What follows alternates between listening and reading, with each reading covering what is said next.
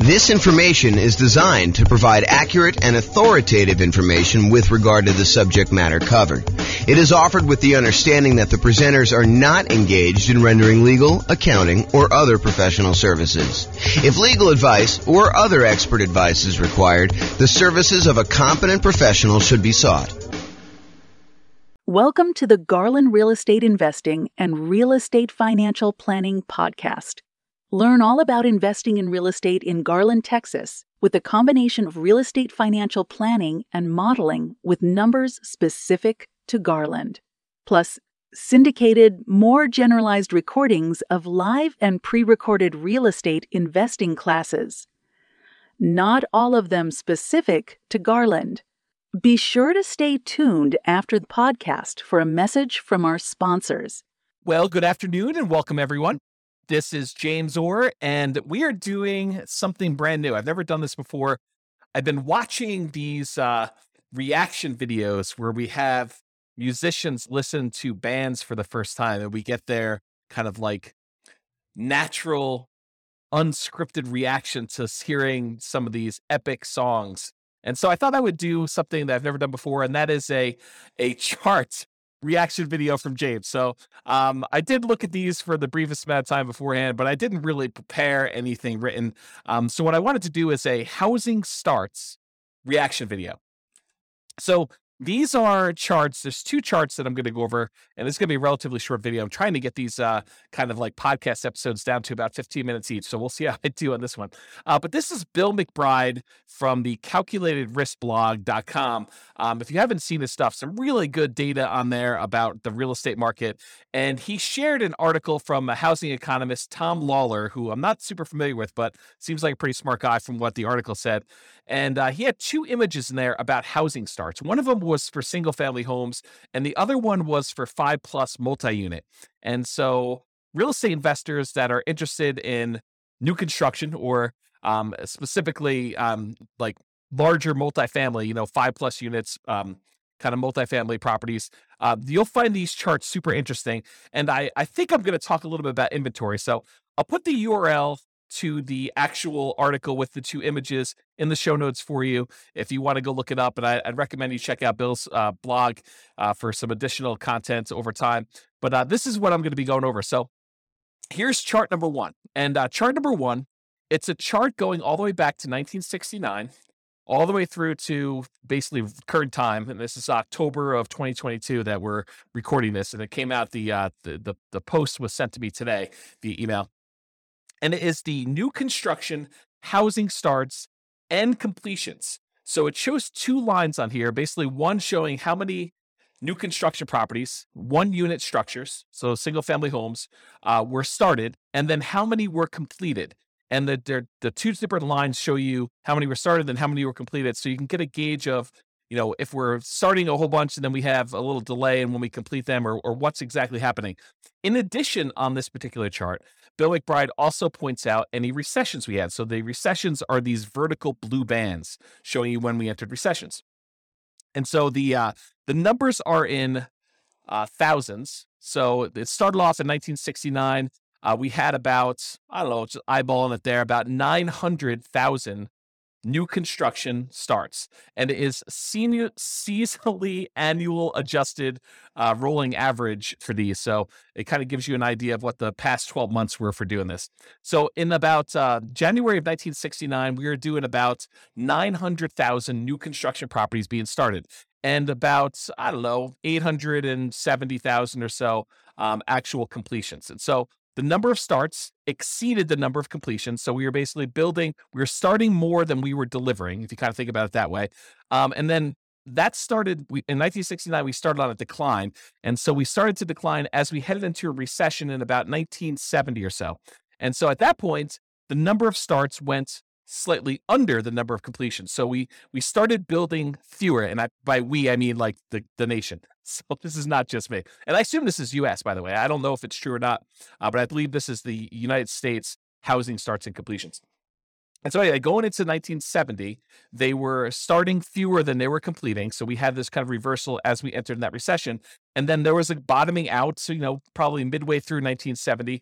And we started, starting more than we were actually completing. And so during the period from about 1970, midway through 1970, all the way up to a peak on about, what year is this or so, 1973 or so, we were starting a lot more than we were completing.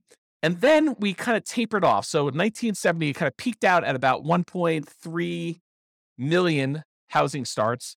And we were completing about 1.2 million. So we were kind of delayed a little bit getting these started. And then we started starting fewer until we kind of let the kind of market catch up and our completions kind of lag behind as we entered into the recession. So one of the interesting things to kind of point out about this chart so far is it looks like the new construction start tapering off before we enter a recession. So this is sort of a early warning sign that we're heading into some trouble. I mean, just from the data so far. And it's only like, one little crest to kind of give you an idea of that. But I have a feeling this trend is going to kind of go there. And it's not going to be universally true, but I think that you will see that it is sometimes mostly true. So anyway, we had this kind of peak of starts and then it lagged behind as we went through this recession, starting in about 1974, running through all the way through 74 into 75, where we are starting fewer than we are completing. And then we bottomed out again around, I don't know, whatever this is, 820,000 or so starts, about 800,000 completions. I'm sorry, 820,000 completions, about 800,000 starts. And then after the recession was kind of over, the blue band is kind of done, then we started to rise again from 1975. So 1975, we had a few good years here where the number of starts was increasing rapidly until we got over 1.4 million starts and the completions were lagging behind. But then around 1977 or so, we started to kind of as a stabilize a little bit around 1.45, 1.5 million starts. And the number of completions was under 1.4 that we were doing. And then eventually, about a year later, we were kind of hovering around that 1.45 million. We began starting less houses, and that was leading into another recession. In fact, there were two recessions. There was a 1980s one, and then there looked like a 1980 and a half, 1980 mid-year. So that we started another recession, second one. And so during those times, we had a slowing in the number of starts and a slowing in the number of completions that we got through. And we also dipped again as we entered that second one. So we kind of significantly reduced the number of starts we had back down to low 800,000. But then we jumped back up a little bit right before the recession to about, almost 900,000. But then we dove back down significantly as we entered in the second recession, about 1981 and a half, all the way down to 600,000 starts. So 600,000 starts was pretty low for the time, for looking back historically. We don't get lower than that again until we get to 2008. So anyway, then after this recession in 1983, the number of starts increased and the number of completions kind of lagged behind, but we were always around this, a million or so once we got to kind of speed there with the number of starts. It kind of peaked out at 1.2. And then we had another recession in the 1990 mid-year or so, and we did kind of start coming down. This was a slower decline than we'd seen in the previous two. So we kind of started not building as much in 1987, and it slowly declined all the way through the end of that recession after 1991. And then from 1991, we were doing about 800,000 starts at about that point. And then from about 800,000 starts all the way up, it kind of grew. There was a little bit of a pullback in 1994, a little bit of a pullback again in 1996, a little bit of pullback in 2000, but we were always above this 1 million starts mark going to there. And we eventually peaked out in about 2006 or so, where we had about 1.7 million housing starts. Now, remember, this is 2007, right before we had this big real estate market crash. And some would argue that, there were signs of stuff going on there, but the builders were aware. I mean, they knew what was going on. They started doing less starts with their housing. And we saw a significant, precipitous drop from the about 1.7 million housing starts through the recession in 2008, 2009, where it bottomed out at about low 400,000. So we went from producing about 1.7 million to about 400,000 new construction starts. Now, at this point, I want to pause. And I want to tell you that if you just eyeball it, I haven't done any math on this, but if you just eyeball it, it looks like the average, there are definitely times significantly above, there are definitely times significantly below, but the average number of housing starts is about 1 million. Sometimes it's as low as, the 400,000 that we just kind of talked about, 600,000 back in 1982. But it's been as high as, 1.45. It's been as high, and that was in 1978, or as high as 1.7 million back in 2006. But overall, we've kind of hovered around this 1 million housing kind of points. And remember, this is going all the way back to 1970. Was the population of the United States lower or higher than it is now? It was lower. And so one might expect, a reasonable assumption might be that with an increasing population, we might need to build more housing, kind of replace the old stock that's being demolished or kind of getting removed from the circulation there, and also an increasing population there. So for a period of time, going from whatever this is, 2010, all the way through to about 2021. So about 11 years or so, we were significantly below that 1 million per year mark.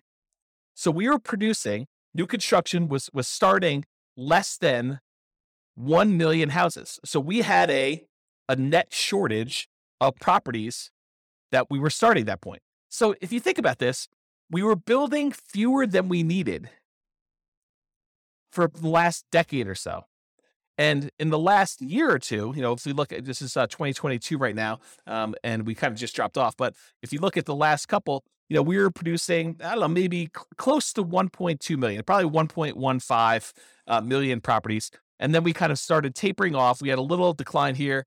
I think this must have been kind of COVID happening here. And then we kind of bumped back up, maybe some supply chain issues and things of that nature. But we've noticed the last, whatever time period this is, maybe half year or so, we've seen a drop off in the number of houses being started. And we were going from about 1.15 million to the last data point on here, which looks like toward the end of the year. So probably right about now, it's probably about 1.1 million. And the number of completions is lagging behind.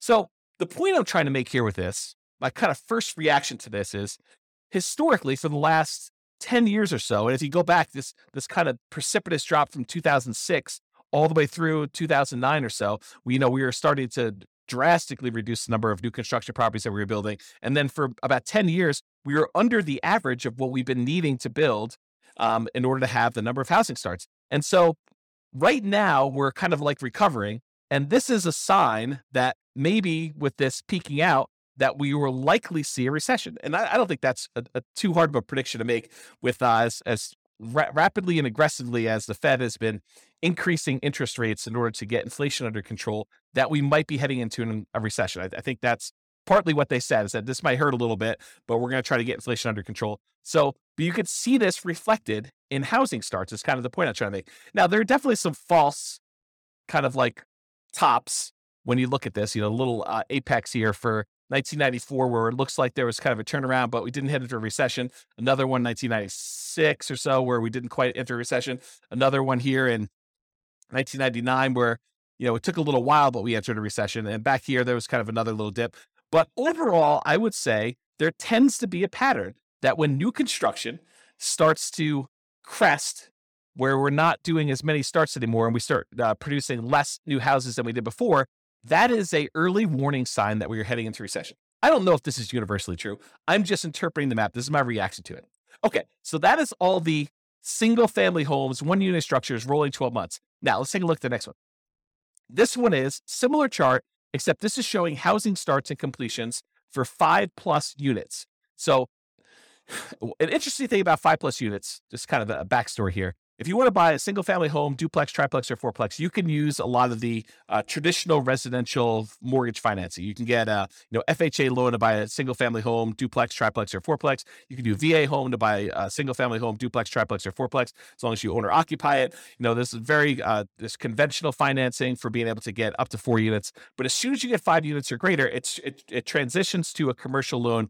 And most of the commercial loans, there's exceptions to this, but most of the commercial loans that are available tend to be some type of adjustable rate mortgage, and they tend to be for less than 30-year fixed terms. So you may have a 30-year amortization schedule, but the loan might be a 10-year loan that, you either need to, it has a balloon on it, which you need to pay off the whole thing or refinance it after 10 years, or there might be a, 5-year period, then another 5-year period, then another 5-year period, and then you need to balloon or pay it off or something like that.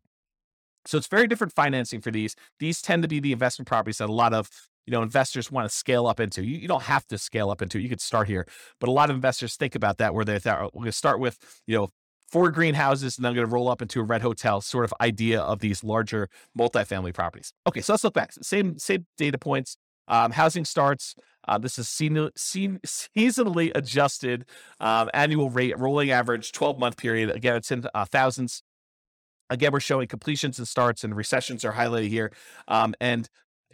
Does the same pattern occur for these kind of multifamily properties? And I think largely they do. I mean, we kind of look at the blue line, just look at starts. Yeah, it kind of peaks out, and then we have recession. Kind of peaks out, then we have recession. Peaks out, we enter a recession. It peaks out, we have another recession. Kind of peaks out, we didn't quite have a recession. Peaks out, didn't quite have a recession until quite a bit later, and we kind of rolled down there. That's like the 1980s period. And then we kind of grew back up here, had another little relative peak, and then we had a recession. Had a little peak here, didn't have a recession for a little while, and then we kind of bottomed out here, which you wouldn't have necessarily expected a recession, but we did. And we had a little peak inside the recession in the 2008, 2009 period. And then we bottomed out really low. And then we kind of came up here. And now we're showing that we're having, relative, it's not like all-time highs, but we're having a relative high for the number of starts we have for the last, whatever this is, going back all the way back to 1987. So back in the 70s, we were producing a lot of these 5+ unit structures. And back in the 80s, we were doing about half as much, maybe a little bit more than half as much. We were doing 900,000 5+ units starts back in the early 1970s. And then by the time we got into the 80s, we were doing about 600,000. So not quite half, maybe 2/3. And then we dropped really far off. The low here, besides the 2010, right after that really big recession, real estate recession there, the low here was like 1993, where we were only doing little over 100,000 5+ unit starts. And if you wonder to yourself, where's all the inventory of these 5+ units that we're looking for? And it shows in this chart that we've had a shortage of new construction 5+ units. And so you could see, I don't know if I'm just eyeballing this for an average, the more recent time I'd say probably is in this 300,000-ish range. But if you go back and you look at all the way back to 1969 or so, I'd probably bump it up to be closer to this, 400, maybe 450,000. So to have these starts be at, just over 500,000, 520,000 or so right now for these 5+ units doesn't seem that high. It's not like we went ridiculously high back to what we were doing in the 70s. It is a little bit above the average for what we've been doing, but we had what I would consider to be a relative shortage. If we were used to producing, what did I say here? 400 to 500,000, sort of an average if you include these really high peaks here. If we were used to producing between 400 and 500,000 of these 5+ unit properties, and for the last, whatever this has been, when was the last time we were up around 450? Back to 1988, somewhere in the 80s, that we've been kind of like underproducing the number of units we had there for a long time.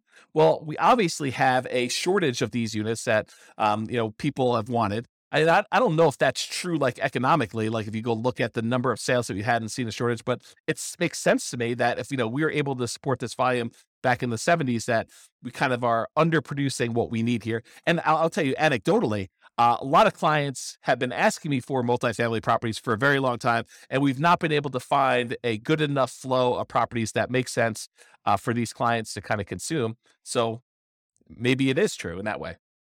Okay, so I guess what I was trying to point out here is we have a strong number of starts for this. So if you're looking for like newer type 5+ units, there's probably some inventory coming on, but the completions are lagging here. So that's all I have to say about that. I still went over time on this, but I hope that was helpful for those of you that were interested in learning about housing starts. This has been James Orr with the Real Estate Financial Planner. Bye-bye for now. With home prices up, mortgage interest rates up, and rents up, but not quite enough to counteract the higher prices and interest rates, cash flow on rental properties in Garland is harder than ever. Book a call with the Real Estate Financial Planner to apply our proprietary 88 strategies to improve cash flow on your rentals. See the show notes for a link to schedule your call and improve your cash flow today. If you're a real estate agent, lender, or professional in Garland that wants to help our real estate investor listeners, consider reaching out to learn about collaboration opportunities with this podcast. We'd love to add more value to our listeners by having you assist our investors buy, sell, and finance their real estate investments. See the show notes to schedule a call to discuss collaboration opportunities.